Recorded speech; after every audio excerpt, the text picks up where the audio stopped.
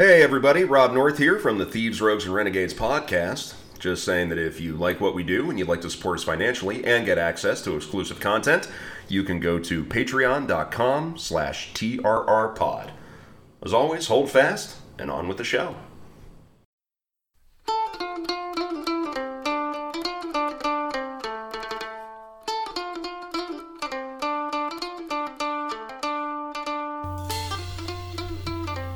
So with Halloween coming up and with trick-or-treating and whatnot and all the things that normally come with Halloween... Is that legal yet, or...? Well, we're getting to this. With all the COVID-19 precautions that are that should be in place for, all of that. Somebody had a workaround for trick-or-treating, and they had basically a little ski jump made out of PVC piping. Mm-hmm. Down from their front stoop down to the sidewalk level. My concern was that if you used peanut M&Ms, it's just going to come roaring out like a shotgun blast at the end. That's the thing is I wanted to have a real sense of adventure, and for my trick-or-treaters, just do a full ski jump, but I only use things like jawbreakers. Yeah, just really let them have it. But the real problem is I live 4 stories up, so that thing's coming out at 300 miles an hour. Terminal velocity. I bought my Halloween candy today, which means that I'm going to have to buy more Halloween candy closer to Halloween. Hope you can dodge in that Elsa costume. Hey, I'm just letting you guys know I'm going with no mask this year because Halloween can't tell me what to do. Look. Show me the Constitution where Michael Myers had to wear that mask. Look, if Michael Myers can wear a rubber mask for 35 years stalking Laurie Strode, you can wear a cloth mask until your food gets to your table. But the question is if you don't wear a mask, does that mean you're allowed to kidnap the governor? I mean, I guess so. You're supposed to before you end up bumbling your way out of it because you keep applying at gun stores wearing full body armor. Yeah, that's a little tip-off, isn't it? Yeah, that doesn't raise eyebrows or anything. I mean, whenever the gun stores are like, this dude's super weird about guns. Exactly. When a gun store in rural Michigan, it goes, this dude's a bit much. Yes, if you want to know who's going to end up cracking your kid's skull with a jawbreaker on Halloween, I'm Rob North, one of the hosts of Thieves, Rogues, and Renegades. Welcome back to the show, everybody. I am your co-host, Chris Miller. I am the one that only hands out cigarettes and loose change because I only take cool kids. You mean like my father did in 1981 when he didn't know what Halloween was because he was from the UK? I did give the neighbor kids cigarettes and loose change last year. Their parents thought it was the funniest shit in the world. We interrupted the roll call. I'm Rob North. I am your co-host, Chris Miller. I am your co-host, Michael Ernett. I am your featured host, Jim Ernett, Padre's brother. And me with my apples and razor blades is Kyle Graper. That's the thing that sucks about this time of year. You're the one they were talking about all when we were in school. And razor blades are way more expensive. They just gouge you on that. What else am I going to stuff into candy? It's like the accusation that people are handing out edibles. Yeah. That was Who's just spending money on that. Who's buying edibles and giving them to kids? I'm not giving your kid drugs. No, he's just gonna waste them. If that was happening, I would still be happily trick-or-treating at the age of 33. I'd be happily doing it at 47. Yeah. I just go ahead and hand out full-size Snickers so my house doesn't get egged. One of my neighbors hands out full-size candy bars, and it sucks because we're all mad at him for doing it. Yeah. Cleanest yard ever, dude. Haters gonna hate. I love Frank, but he always makes me look like a clown. So even when I'm not dressed like a clown. So today we are, like I said, we have Mr. Jim Ernett joining us. Jim, thank you for being here. Thank you for having me, Rob. And Jim is joining us because it is Mike's mandate this time. Yes, it is. Again, thank you everybody for bearing with us when we did the switch out due to scheduling and some health precautions. It's a weird time, so we had to do what we had to do. If there's anything we know, it's that 2020 has just been smooth sailing the whole time. I think one of my favorite memes recently has been the man we wanted to narrate 2020, and it shows a picture of Morgan Freeman. Yeah. The man who is actually narrating 2020, and it's a picture of Bobcat Goldthwait. Nice.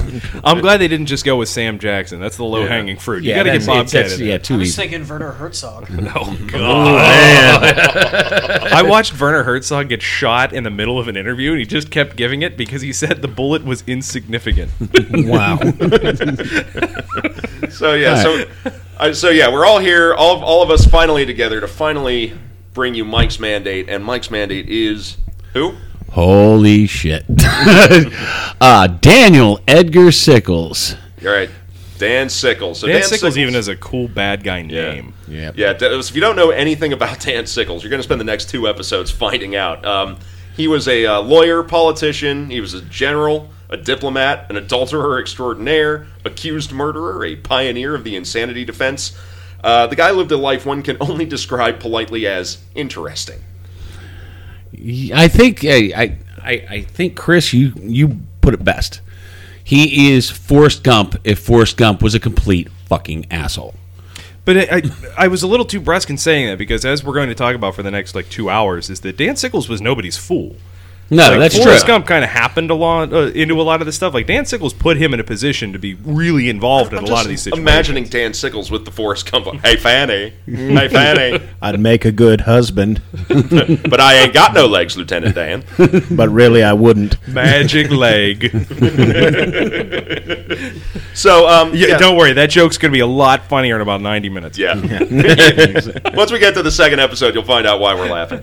So, Everybody already turned it off. It's fine. So, before we get into the story here, let's talk about some sources.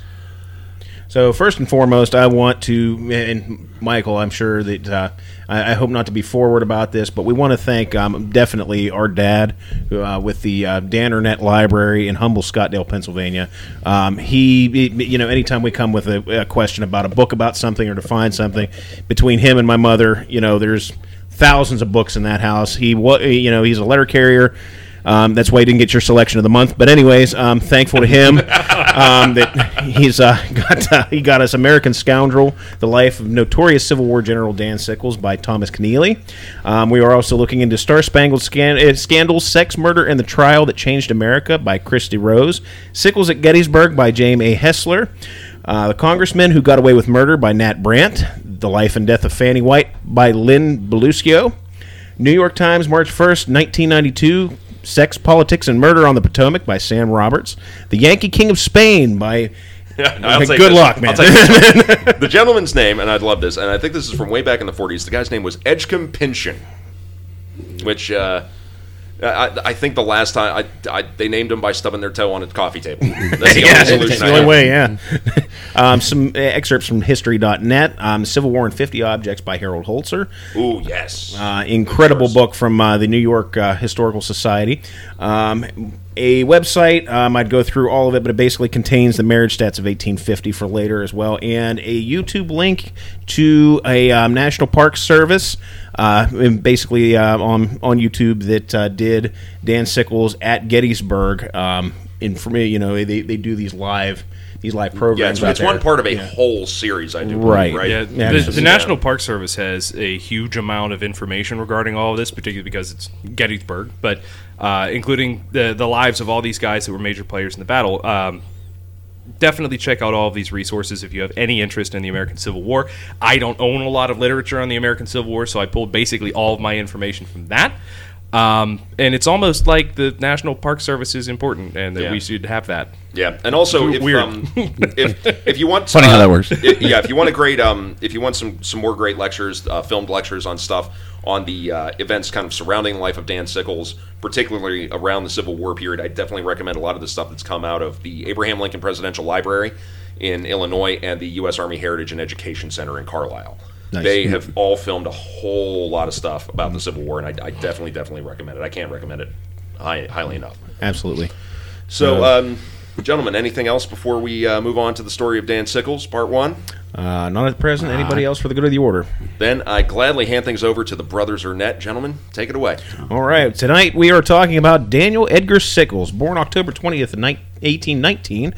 There was some speculation that he was born in 1825 to make himself look younger as far as a helpmate when he decided to marry a certain woman. We'll get back to that later. Yeah. Born it might have been beneficial for him to be born in 25, but a little less good. Yeah. So mother Susan Marsh Sickles, father George Garrett Sickles, born in New York City. His father was a patent lawyer and a local politician, borough councilor, and mayoral advisor. Often claimed to have been born, though, again, like I said, in 1825.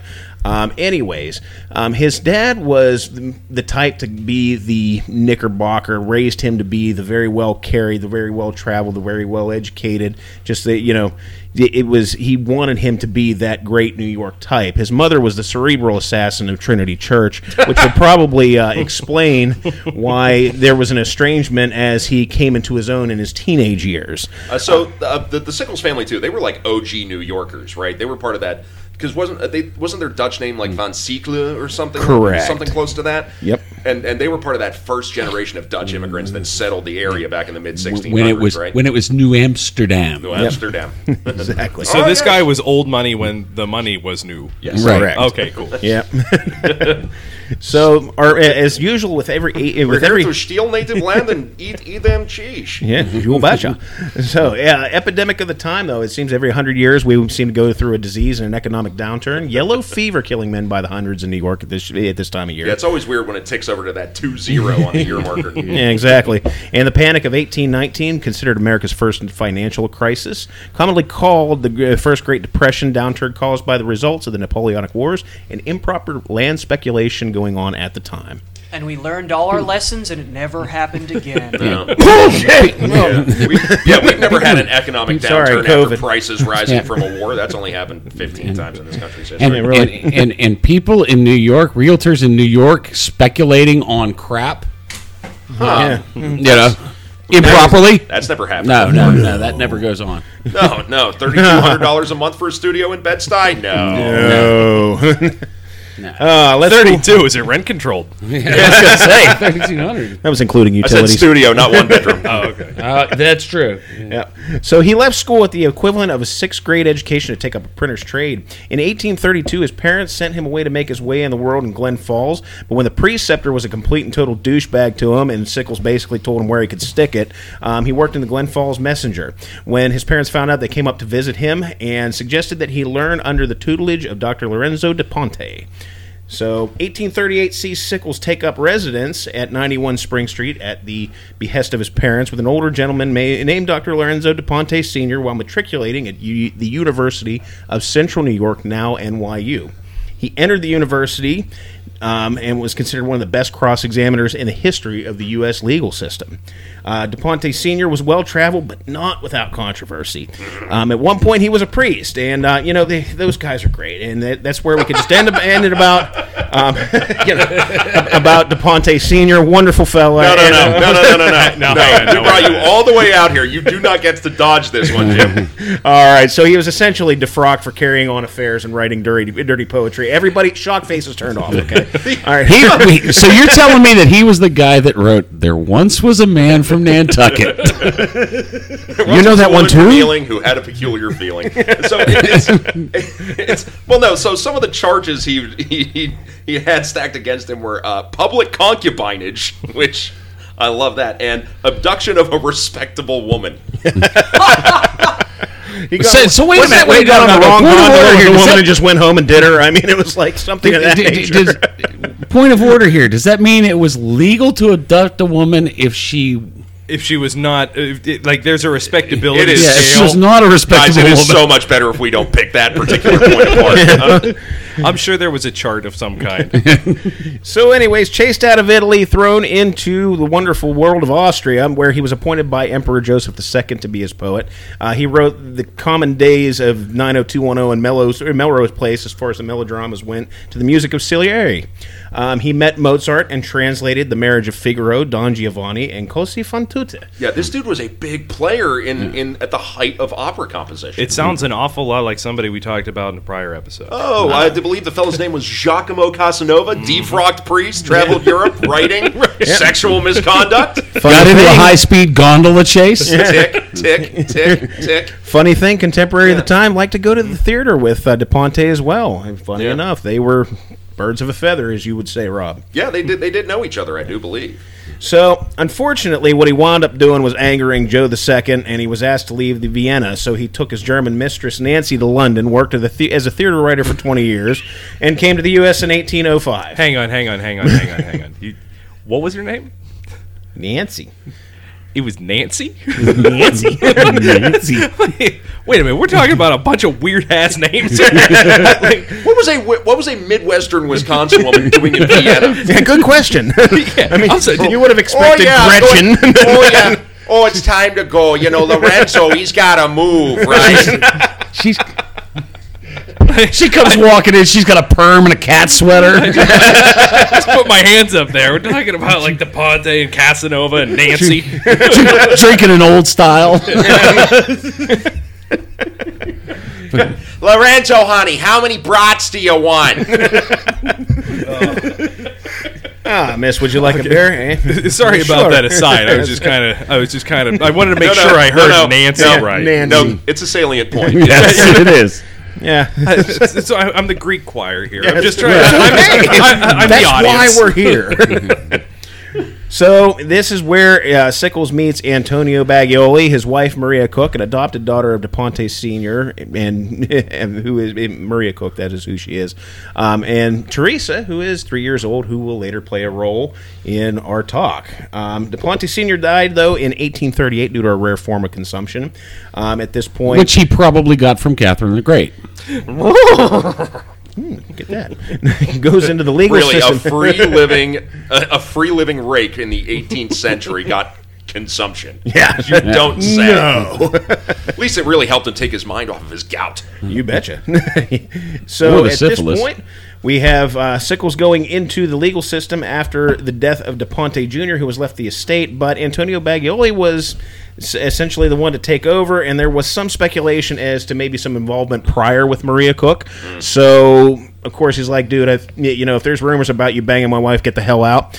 And, so at that point, we moved Which on. makes this really gross later. Yeah. Yep, sure does. After graduating, he began working in the law office of Benjamin Franklin Butler, U.S. Attorney for the Southern District of New York, which was and still is probably the most high-powered U.S. attorney position in the country. Old Spoons. Old Spoons Butler. All right, Butler read law under Martin Van Buren, who was at the time the president and had been one of the University of Central New York's founders, as well as a New York State Assemblyman around 1841. He became New York's first patent lawyer around 1842, and around 1843 opened a law office with his father, George, on 79 Nassau Street. Little small problem, though, charged with mortgage fraud. Get that? How do you get into it? But you see, it seems that it always followed him, like his natural, unable to be able to handle money. So he was accused of raising $1,000 for a pamphlet that never came to fruition earlier. That's a lot of cash in the 1840s. Exactly. Instead, they basically accused him of spending it at Saratoga Springs, a popular destination that he liked to frequent.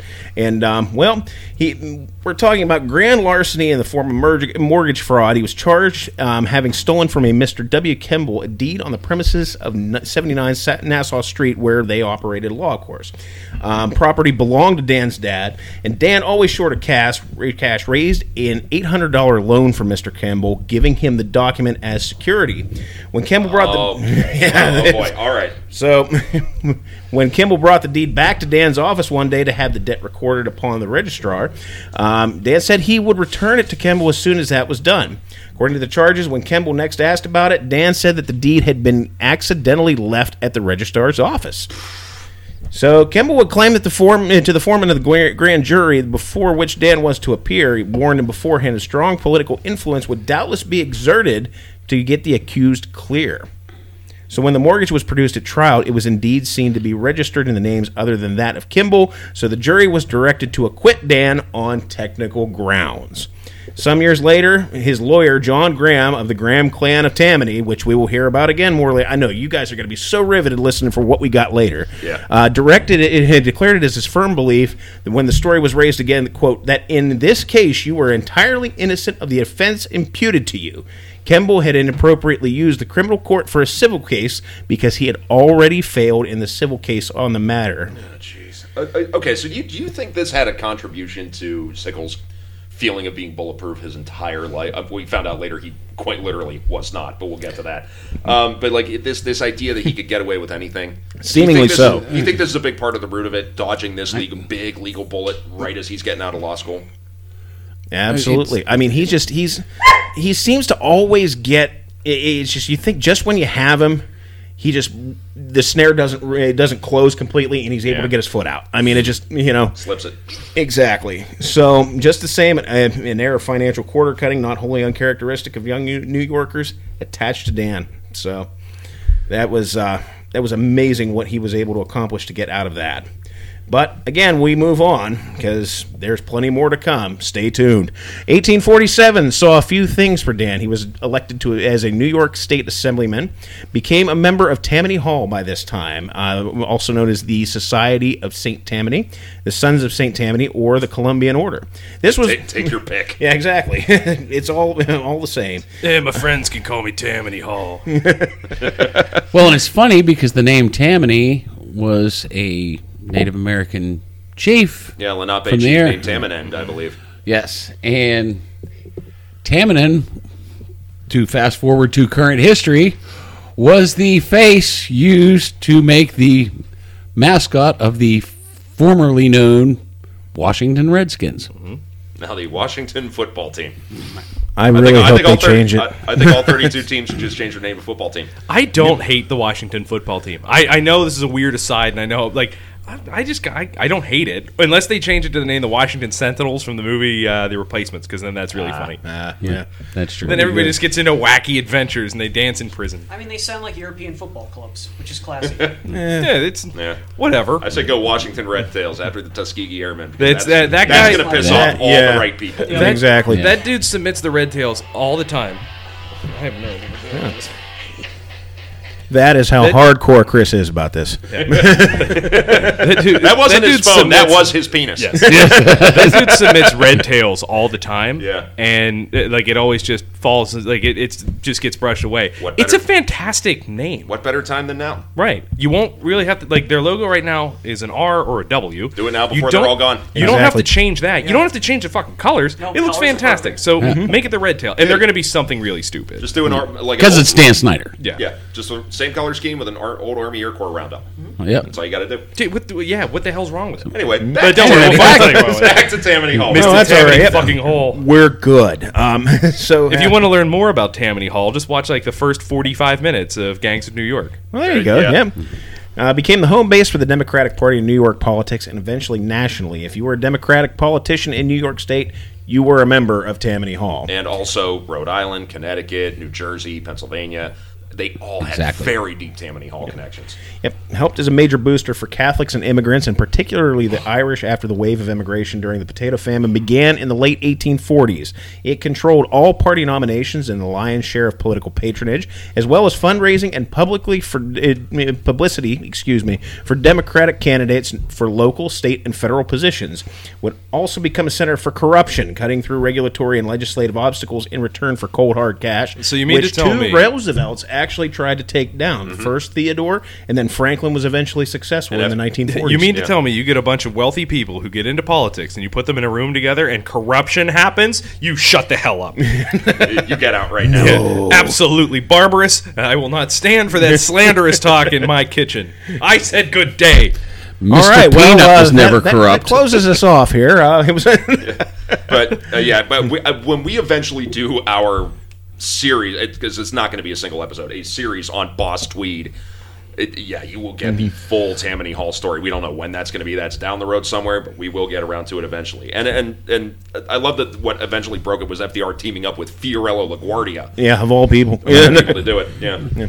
So, when we're talking about Tammany Hall, we can't help but go back to Dan Sickles on this when we're looking at the election of Robert Dillon to corporate counsel. We're talking a whole lot about mail-in voting and everything at this point in time, of what's going on in current political situations. But really, this wasn't much different from the 1840s. With Robert Dillon running for corporate counsel, Sickles had heard that Dillon's opponent had sent a circular against Dillon along with a ballot via mail. So Sickles had drawn a crowd and said, "Hey, we're going to the post office, boys." They found it, took them. They took the circulars, put them all in the middle of the mailroom floor, and ignited them, dancing around the flames. I mean, it was just Subtle. Yeah. Not that that's has changed much since, but hey, whatever. Amid this, never brought to trial. There was basically every time that he was available to go to trial, the judge was not available to rule on the case, and there was a lot of planning and everything that went around about it. That it went so long that they were just like, you know what? It's been 4 or 5 years. Why do we care at this point? Dude dodges bullet after bullet after bullet after cannonball. Well, not that one, but Well, and this is one of the things you mentioned earlier. You know, if you come out of law school and you wind up legally bulletproof, in your first case, do you feel that way? Not to mention you're coming out of law school into the most powerful of what was and still is the most powerful federal court outside of the U.S. Supreme Court. And I would suggest, though, that how can you not feel legally bulletproof when pretty much your entire life you are? Mm-hmm. Exactly. Absolutely. We're going to see this over and over and over and over again. Well, one thing he really liked to do was chase White Fanny. In this case, found a woman by the name of Fanny White. Jesus Christ. So, God damn.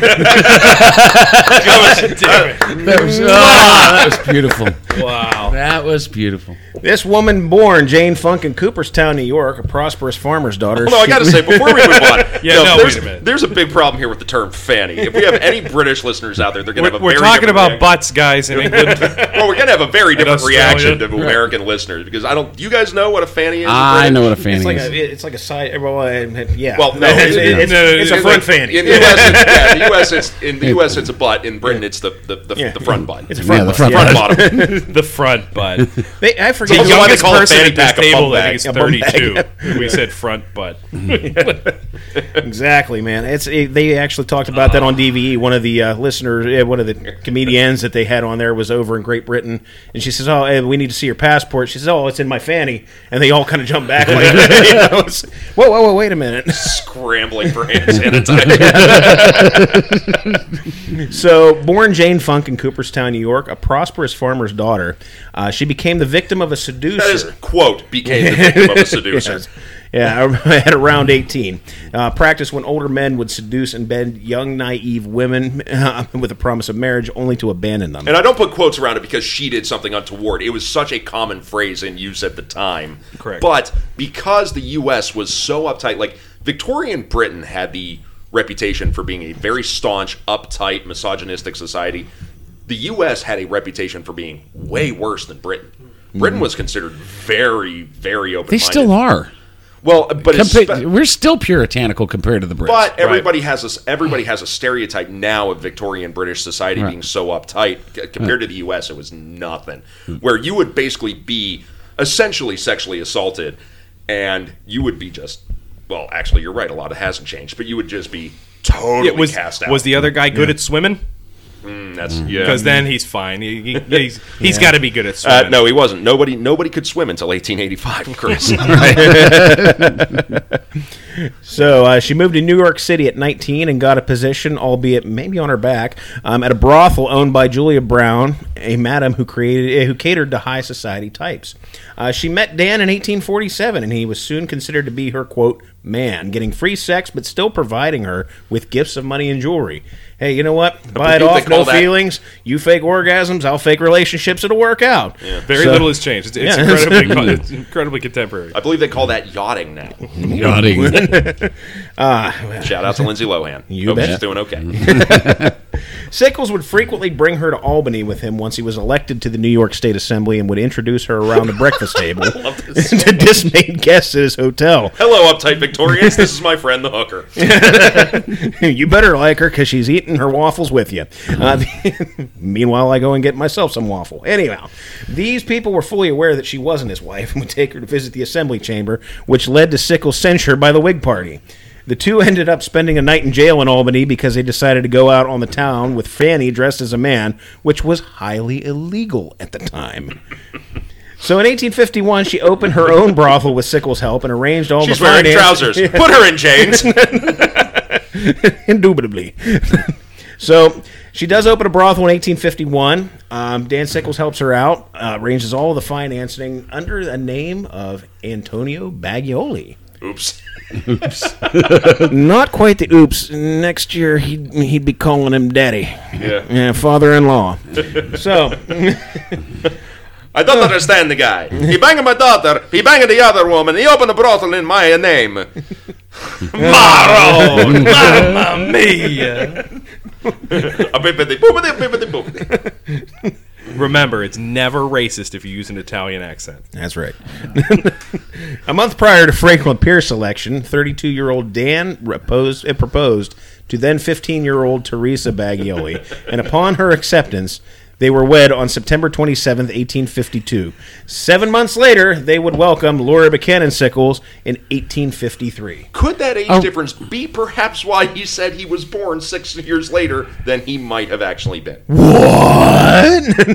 And the more important question is, to remind the listeners, this is the same guy that may or may not have been Stupping Antonio's wife.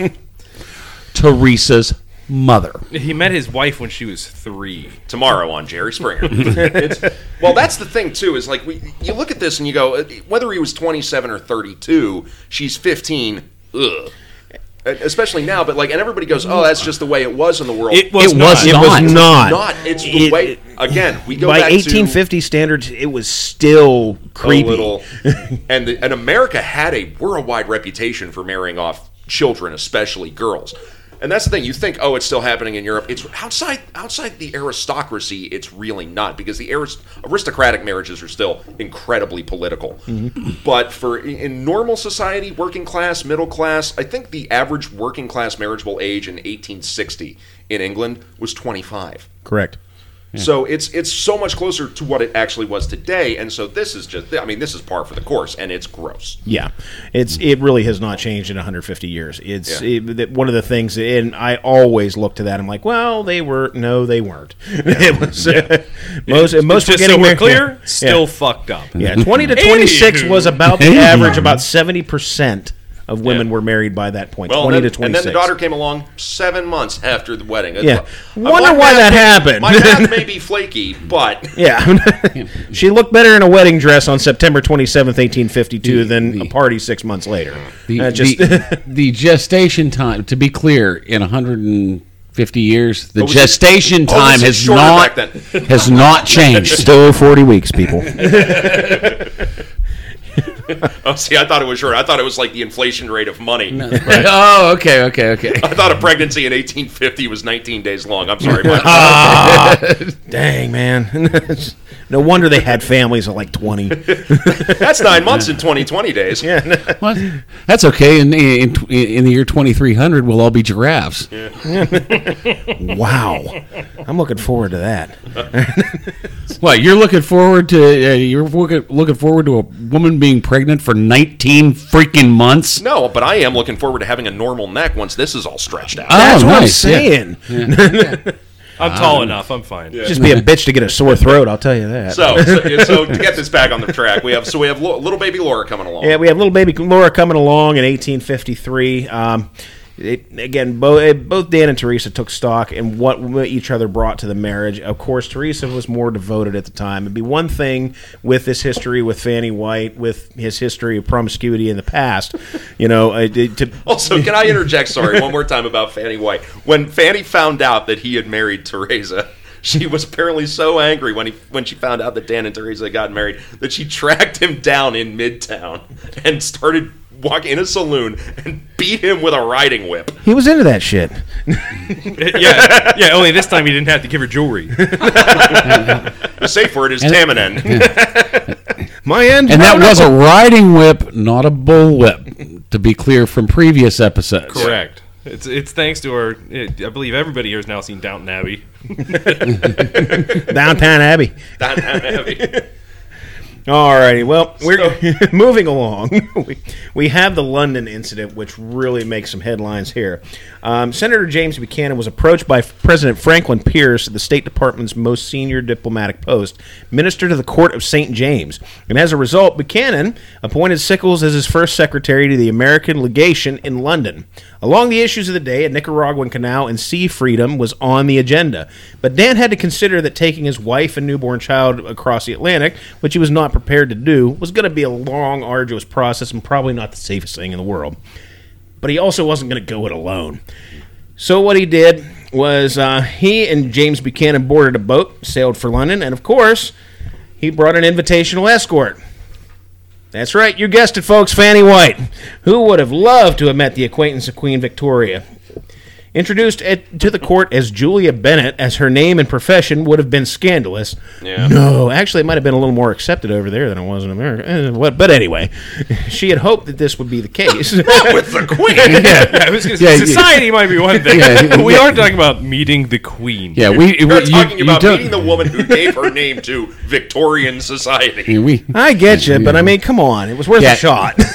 you don't invite the Queen to meet your whore. You just don't. Whenever he Is wrote, that like, where I went wrong, Michael? Are you trying to say something? when under +1 he wrote Hooker, they thought Enough it was about the late Joseph 90s, Hooker. guys. Like, no, wrong contemporary. Is that it? Did the Penguin tell you to do this? Yeah. So, man, I love that. I love he took a courtesan to meet the Queen. That is some Take some stones. That's big dick shit. that is some big dick energy. That is some Henry James shit. I like that a lot. Like it took 4.5 weeks by boat, but then he had to wait 2 more weeks for his nuts to finish the voyage. Exactly, precisely. Dragging so hard they were only making 2 knots. Oh, man. Is that Anchor? No, that's Sickles. That's why the boat's slow. Yeah. All right. Thank goodness for those white sandy bottoms. These damn barnacles. Sponges. So That joke gets a lot funnier if you've caught up on our Russian Pacific Fleet episode, which you should do because it's dope. nice. So what she did with Dan, other than probably the obvious, accompanied him to theaters, operas, and diplomatic events, including delegations and introduction to Queen Victoria, where Fanny made her curtsy and was introduced to Her Majesty as Miss Bennett of New York. 2 potential reasons. Sickles used the name to troll James Gordon Bennett, editor of the New York Herald and a strong critic of Sickles. Man, that's some long game shit. Not only does he have the brain. balls to introduce his whore to the Queen, he picks on a journalist who hates him while he's at it. I mean, it's beauteous, you know. It's so much funnier than fake news. Yeah. The Queen never caught on, but it did get back to Bennett, who, of course, was pissed. And the other reason was she had actually changed her last name to aid her business ventures.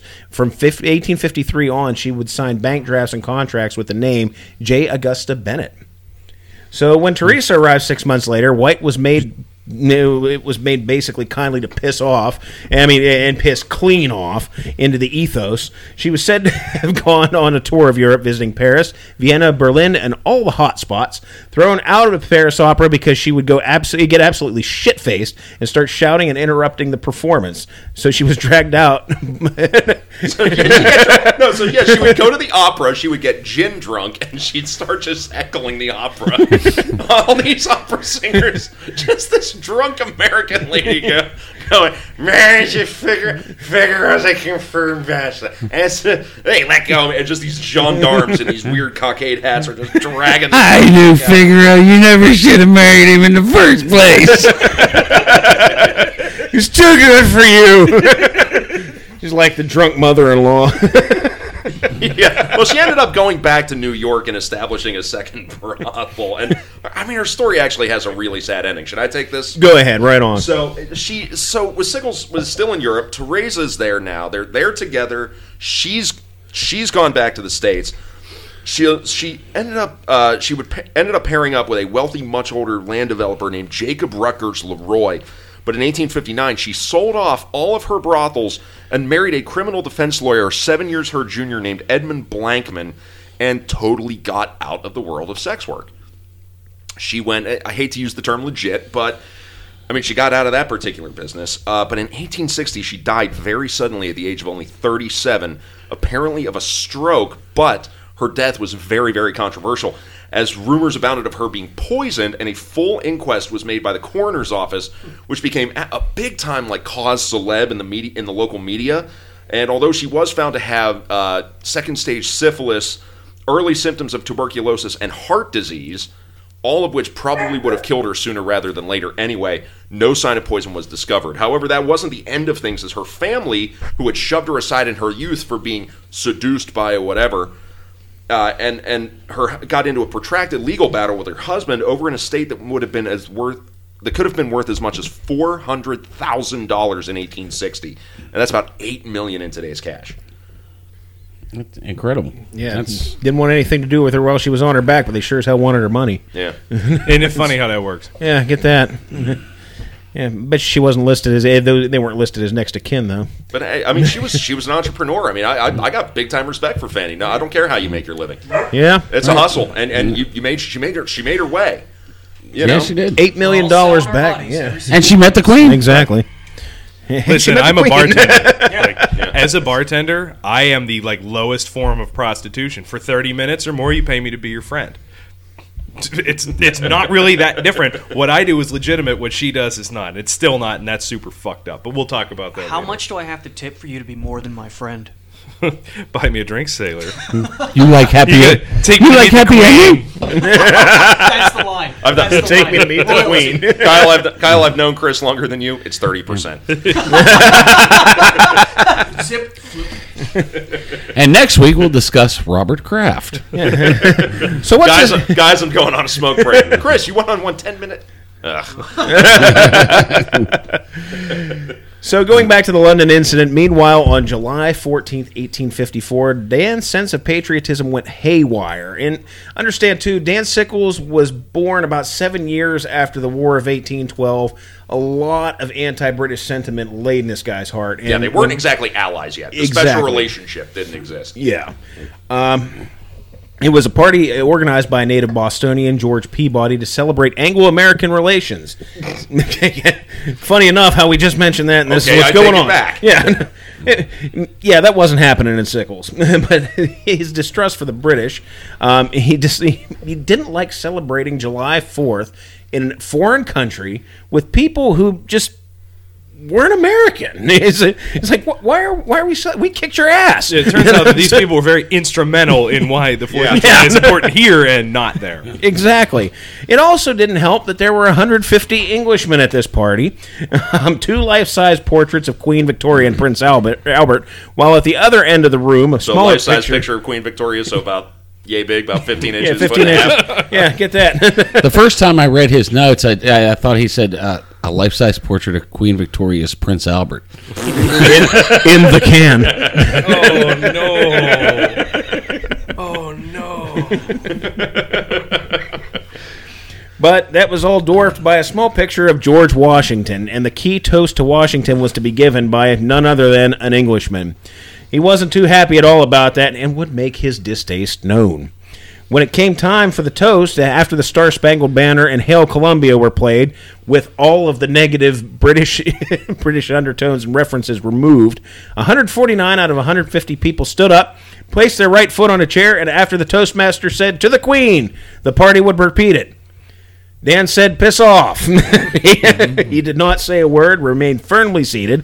While his motives were unclear as if he truly felt this way or if it was a political calculation, his civil disobedience told John Buck to stuff it, and when he returned to New York, the Americans raged wonderfully. They loved it.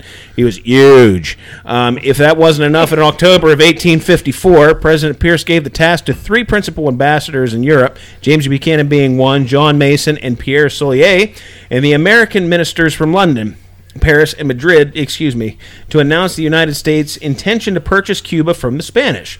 They met with Dan Sickles at a Belgian port city, and with his help drafted the Austin Manifesto, which wouldn't be a problem if you said, well, hey, we have intention to buy your country, but this really didn't say that. It said that if the Spanish didn't want to sell it, well, we'll take it by force. When Buchanan became a presidential candidate, he basically had to distance himself from these people. With Sickles having served 2 years as the first secretary and the insult to the Queen, combined with the Austin Manifesto, it was wisest and perfect that James Buchanan brought him back to the United States. Well, it's funny you should say that, too, because there's a lot of actual journalism at the time that is a part of a big debate as to whether or not Cuba was going to be a slave state or a free state. Not if we buy Cuba, will it be a slave state, or when Cuba becomes a state. Yeah. So Little epilogue of what happened after that, though, for Dan and Teresa. They moved to Washington, D.C. and become deeply ingrained in D.C. political society. Sickles used his talents for schmoozing and the influence of Tammany Hall to make an early mark among Democratic politics. And Teresa, the consummate hostess, beautiful and charming, hosting formal dinners every Thursday and holding social hours with society ladies every Tuesday morning like clockwork, like a sort of high-class non-educational office hours. Harper's Weekly wrote about the couple, raving about Teresa's social aplomb, saying she was capable of charming the most sophisticated guest and making the most socially inexperienced feel at home. Now, Sickles had been elected to the U.S. Congress, right? That's why he ended up in D.C. Correct. So he's using Tammany Hall to just keep climbing that ladder. Which is why, I had mistakenly said that he's like Forrest Gump. This guy has been using all of these offices for gain. Yeah. Right. Like, he went to London on the 4th of July just to be angry. Like, he took a prostitute with him just so he could tell them all to suck his red, white, and blue ding-dongs. Yeah. That's right. There is still some gumping, though. I mean, there's an element of gump. Yeah, but, like, this dude is clever. Yeah, Like, I he's feel bad cagey, now for he's bringing that crafty. reference up. We'll find out late in the game. Like he went to space with Mr. Muggs and Raquel Welch. Like, Is shoehorning the fact that he went to space with a monkey, is that like the new Cabin Boy? Yeah, I think so. Sweet. I think so. Because it's the book reference and not the Tom Hanks movie reference. Right. yeah. Well, they were going to make a movie of the second book. It was Gump in and Company. pre-production. Yeah. Oh, wow. It was in pre-pro, and then they ended up not making it. It was because of 9/11. Yeah. Oh, wow. They couldn't shoehorn 9/11 into the second book. When Tom Hanks, I was like, maybe we got more important shit to worry about than go to space I'm with a in monkey. room 645. There's a 747 flying down Manhattan. Oh no! Let's steer away from this. Oh God! They didn't. Oh God! That's making me edit. Pretty good podcast, everyone. I sure do wish James hadn't said that. We can edit that, right? It'll cost you. Although, so back to the story before this gets any fucking worse. So Sickles actually became a pretty good buds with a young congressman from Illinois. Oh, what was his name? I believe Abraham Lincoln. Tall fella, weird hat. Yeah. Didn't grow a beard at first, but some kid told him he was ugly without one. Yeah. A guy named Abraham Lincoln and his wife Mary Todd. And Teresa and Mary Todd would attend seances and spiritualist meetings with the future First Lady because that movement was growing in the United States. And boy, was it growing in D.C. And I'm totally not surprised at that little nugget. Yeah. I mean, with Mary Todd. And Mary Todd was a big spiritualist. It's like turning a corner in the Watergate Hotel, in the lobby of the Watergate Hotel, and just seeing Karen Pence with a Ouija board. Yeah, exactly. But despite the party divide, too, because Lincoln was part of the new Republican Party, which would replace the Whigs as the big rival to the Democrats. But despite the party divide, they were good friends. Yep. So, with all these friendships and strengths along the way, the invincibility it seemed that he had, political and legal affairs, foreign and domestic, was just completely bulletproof. The powerful men in such high places, as far as Pierce, Buchanan, and then eventually Lincoln. Confirmed bachelor James Buchanan. And confirmed bachelor. It would seem that Sickles somehow possessed the ability to get away with murder. Yeah. Well, and just when you thought this story couldn't get any more fun. Dan Sickles kills Abraham Lincoln. This goes all the way to the top. I want to know how high it goes. Thank you, Mr. Ventura. Go away. This is where Dickie gets tricky. Okay, so now we get into the real fun stuff. We'll call this the Key Affair, or what I like to call it, why Washington, D.C. is no longer as fun as it once was.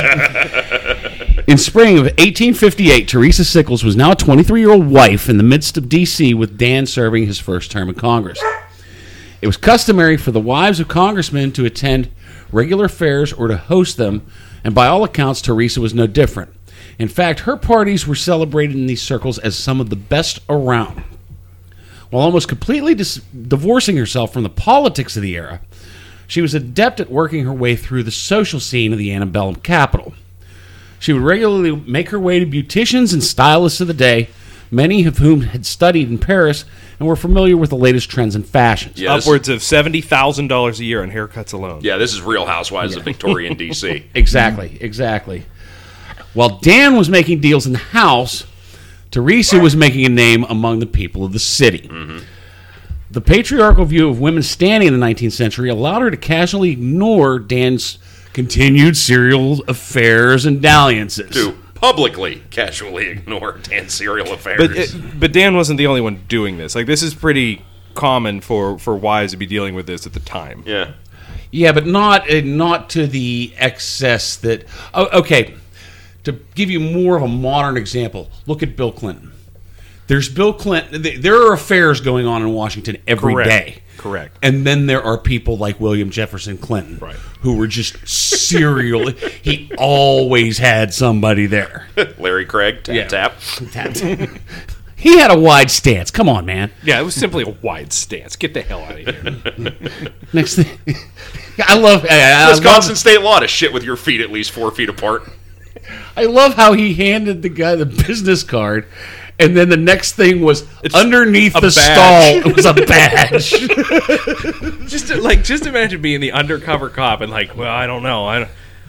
How are we really going to know if anything's going on? And some dude just starts rubbing his foot on your leg, like under the stall. Like, might have one, but I don't know yet. Oh, I thought I was going to stop a hijacking or something. He was, sweetie, the day I had today, I just need a drink. He was trying to find the gay terrorists. All right, so anyway, many times in this era, it was necessary for congressmen to either work long hours, which that doesn't happen anymore, or to travel on behalf of government. So it wasn't uncommon for other gentlemen to accompany representatives' wives to fetes and galas, usually friends of the congressmen who were almost certainly trusted. Dan, as a first-term congressman and personal friend of confirmed bachelor, President James Buchanan, not unlike confirmed bachelor Lindsey Graham, he reasonably had time for the trappings of society life. I just don't think the South will succeed. Secede, damn it. Sorry, I fucked that up. Carry on. It's okay. We'll fix it in post. No, we won't. But I'm not getting rid of that 9/11 joke. Oh, that was bad.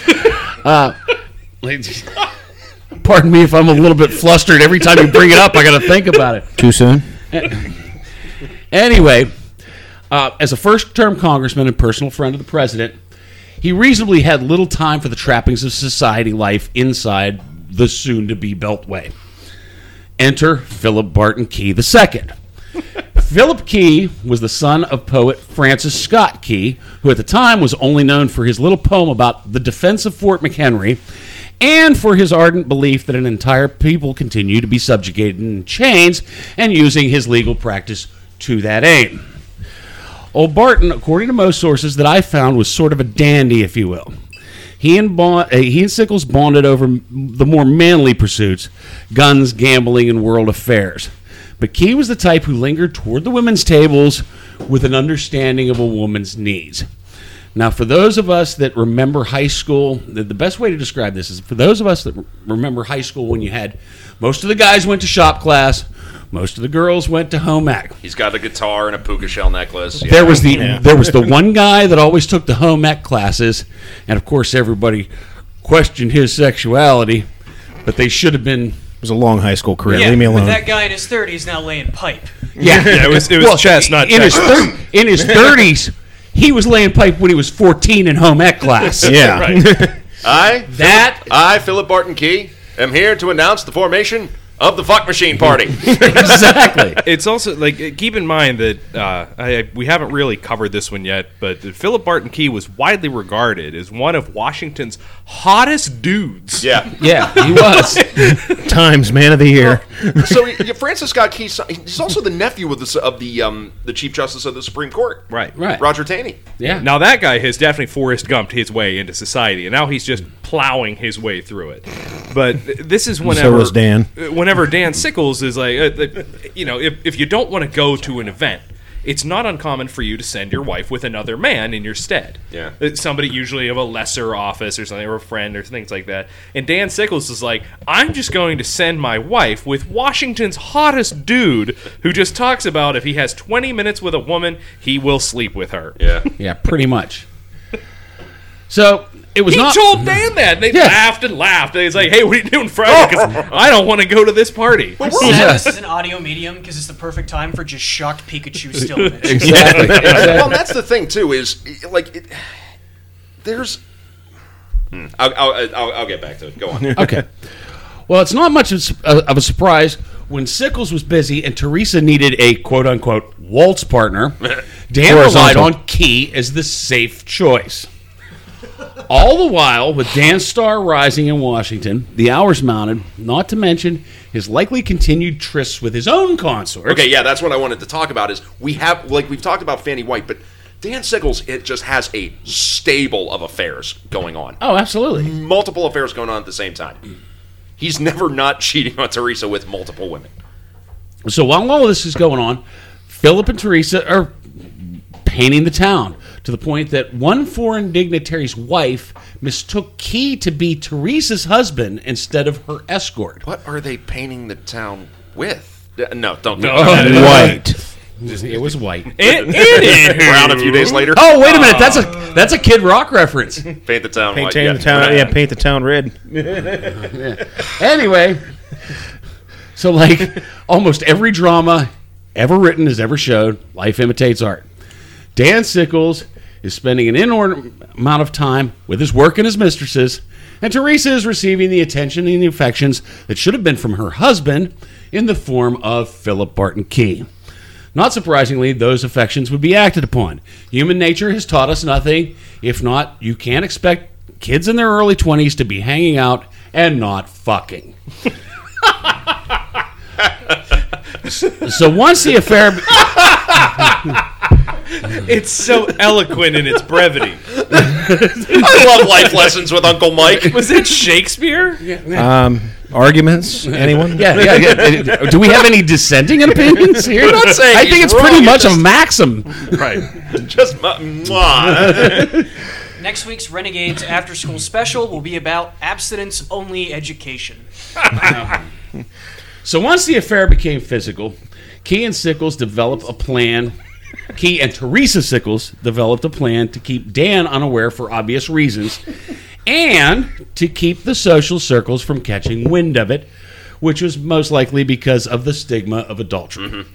It had nothing to do with whether they cared if their inner circles knew it was happening. Postscript. Stigma of adultery for women. Right, for women. Teresa was a member of high standing in society, and there was no reason to change that. They rented an unoccupied house on 15th Street Northwest, not far from the Sickles home, which became the Lover's Den. The signals would be arranged by a string from a window of one of the houses, or by Barton casually strolling through Lafayette Square. Sorry, I'm just thinking of the line from Van Wilder. Nice pad. Decorated in early fuck. Exactly. So, the other signal, the signals would be arranged by a string from one of the windows, or by Barton casually strolling through Lafayette Square. Yes, children, that Lafayette Square. Literally the front lawn of the White House. Holding the Bible up upside down. Yeah. He would be twirling a white handkerchief, at which time both would adjourn to the 15th Street house for their tryst. Well, it was all well and good until 24 February 1859, when Sickles received an anonymous letter during a dance at the Willard Hotel explaining the details of their signaling, and as the note read, quote, "With these few hints, I will leave the rest to your imagination." Sickles, enraged, Had a great imagination. rightfully enraged, I might add, for all his serial trysts, demands that Teresa write, not just confess, write a full confession. And then he waits. 2 days later, on February 26th, Dan sees Key along Madison Place, which is right along Lafayette Square, twirling the telltale hanky and his anger becomes blind rage. And yes, I bet you it's just exactly like you think it is. Like He's a walking through there Ponce just bullfighter. strolling down there, twirling his hanky. Get my fuck on. He took one of his like weekly showers, He's powdered his foppish wig. I bathed in the Potomac this morning. I'm good. He's thinking to himself, I hope Teresa's home, because if not, I'm going to have to use this handkerchief. Oh, Jesus God. All right, so anyway, Dan's anger becomes blind rage. He arms himself with 2 derringers and a revolver. I do want to interject because I did find one interesting part. It was on, it's the podcast that the 2 gentlemen at Gettysburg recorded in the Peach Orchard. I apologize, I cannot think of their name. But right before this happens, Dan is out coming home through Lafayette Square, and he passes at one point. He crosses paths with Key, and Dan's beloved dog, Dandy, recognized Key and was super excited to see him. And that's what set him off. And then he was like, you son of a bitch. You can take my wife, but you can't take my damn hound. It's like, So you're telling me this is really the original story of John Wick? it's like if you go, like, if you and your friend go to your girlfriend's place and his phone automatically syncs to her Wi-Fi, it's the same thing. Right. That's a problem. But yeah, the dog Dandy recognized Damn. recognized Key and was super excited. Like they saw across the street, and Sickles just goes absolutely. Teresa wasn't the only apeshit. one getting a bone. I mean, why not?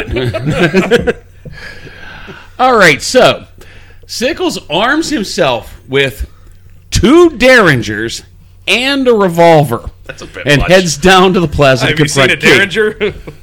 To say that he was intent to kill would be an understatement. This man came armed to the teeth to approach Philip Barton Key. Just wheeling a cannon through Lafayette Park. Pretty much. Here, it's like the stand scene in Commando whenever Schwarzenegger's painting his face. He's Sitting there with a cannon going, man, in 4 years, this is going to look ironic. Now, this is where it becomes, in effect, both humorous and sad. I mean, well, yeah. Unaware of the confession, It's going, yeah, okay. Unaware of the confession, Key, seeing his friend, extends his hand, thinking nothing of a fight, which has to be one of the worst ways on earth to spend the last remaining seconds of your life. Your last conscious thought is, hey! Oh.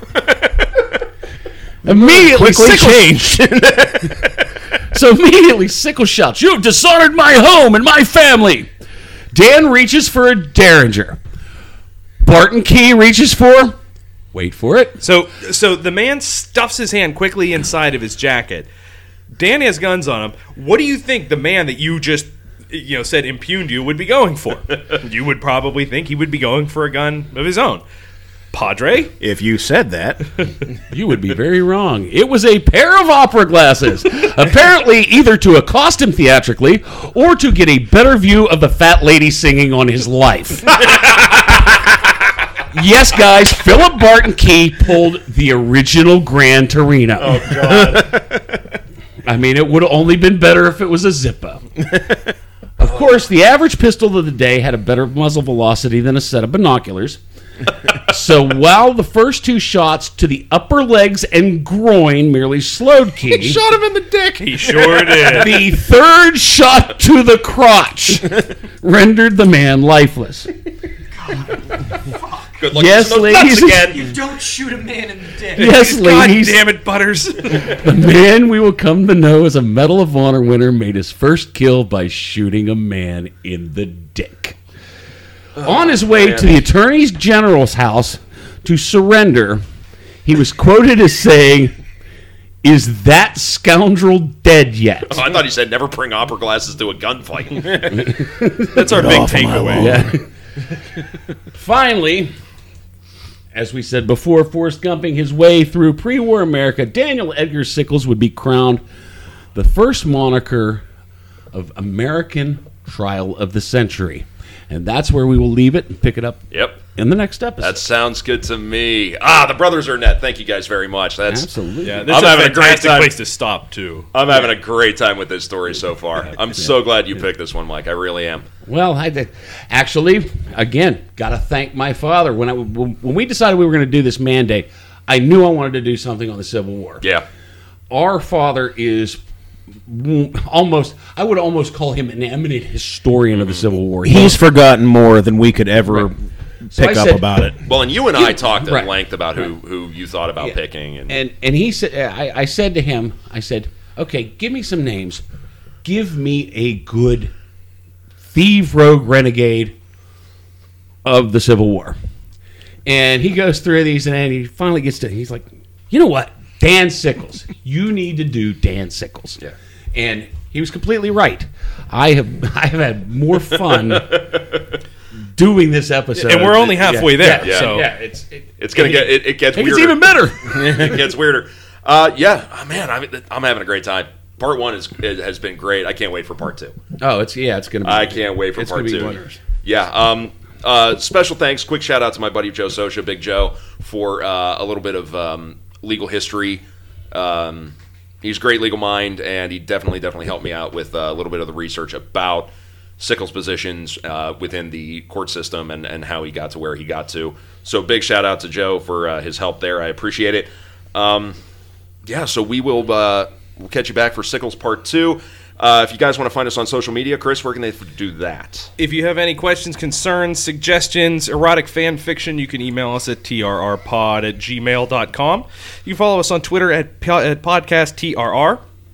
And we are on Instagram at trrpod. You can also find us on Facebook and as well as YouTube, although this is an audio medium. We don't have a whole hell of a lot there for you, but don't worry. We're working on it. Also, I would like to give a shout out real quick Yes, please while do. we're doing the social media thing to my friend Jay Myers, who is now a loyal listener. I don't know what level he's on as far as Patreon. Well, it's but- not Grand Poobah because 10 grand didn't hit my account. Yeah, well, Boo I don't think hiss. he likes Red Lobster. Get to it, But- Jay. Well, it doesn't matter. We're the ones that want the Red Lobster. Big thank you, Jay. Anyway, Shout out to you. Well, Thank you for the support. There's news. Yes. He is going to, for $20 a year, purchase us the domain Bob Crane Sex Club. Oh, God man. bless you. That is my Oh, Christmas Jay, present. you absolute weapon. We Praise be. we will feast with you in Valhalla, sir. I may be the prophet. He is becoming the acolyte in our little cult. Yes, and speaking of Patreon, if you would like to throw a little financial support at us for what we do, for the content we put out, for as little as $1 a month, Or as much as 10,000. or as much as 10,000 a month. Grand Poobah level. Yes, indeed. Yes, you can go to www.patreon.com/TRRpod.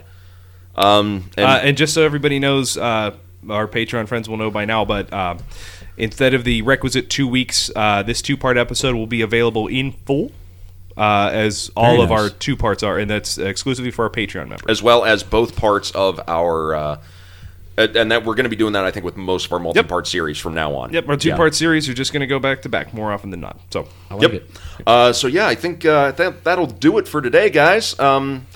At least, well, for this episode, we're going to come back here with part 2 of the story of Dan Sickles with the Brothers Arnett. Jim Arnett, thank you very much for being here for today's Thank you for episodes. having me, crew. I appreciate it. So It might glad be to a have you. permanent staple at some point, hopefully. yeah. Looking forward to it. Yeah, people, we'll catch you soon. Go out there. My God. Don't shoot people in the dick. Aim Wear for a the mask. dick. Aim for the dick. The hell with him. Wash your Make a hands. statement. Aim for the dick or down. It's a free country. Don't bring the looking glass to the gunfight. Don't bring opera glasses And if to you're a taking gunfight. down some dude's old lady, don't get too friendly with a dog. It's not good to introduce your whore to the queen. Just life lessons, We're covering them all, kind of like Sesame Street, brought to you by the letter X. This is yeah, things you should have learned in school but didn't with the guys from Threes, Rogues, and Renegades. Oh, God. That's us. Great examples. Chicken soup for the penal colony. We'll be writing a book and doing a Christmas special. So No, this is chicken soup for the fucking soulless is what it is. I I like it. All right, y'all. We'll catch you next time for Dan Sickles Part 2. That's about it. I don't have any pithy bum over the end of this one. I'm laughing too much. Hold fast, y'all. We'll catch you next time.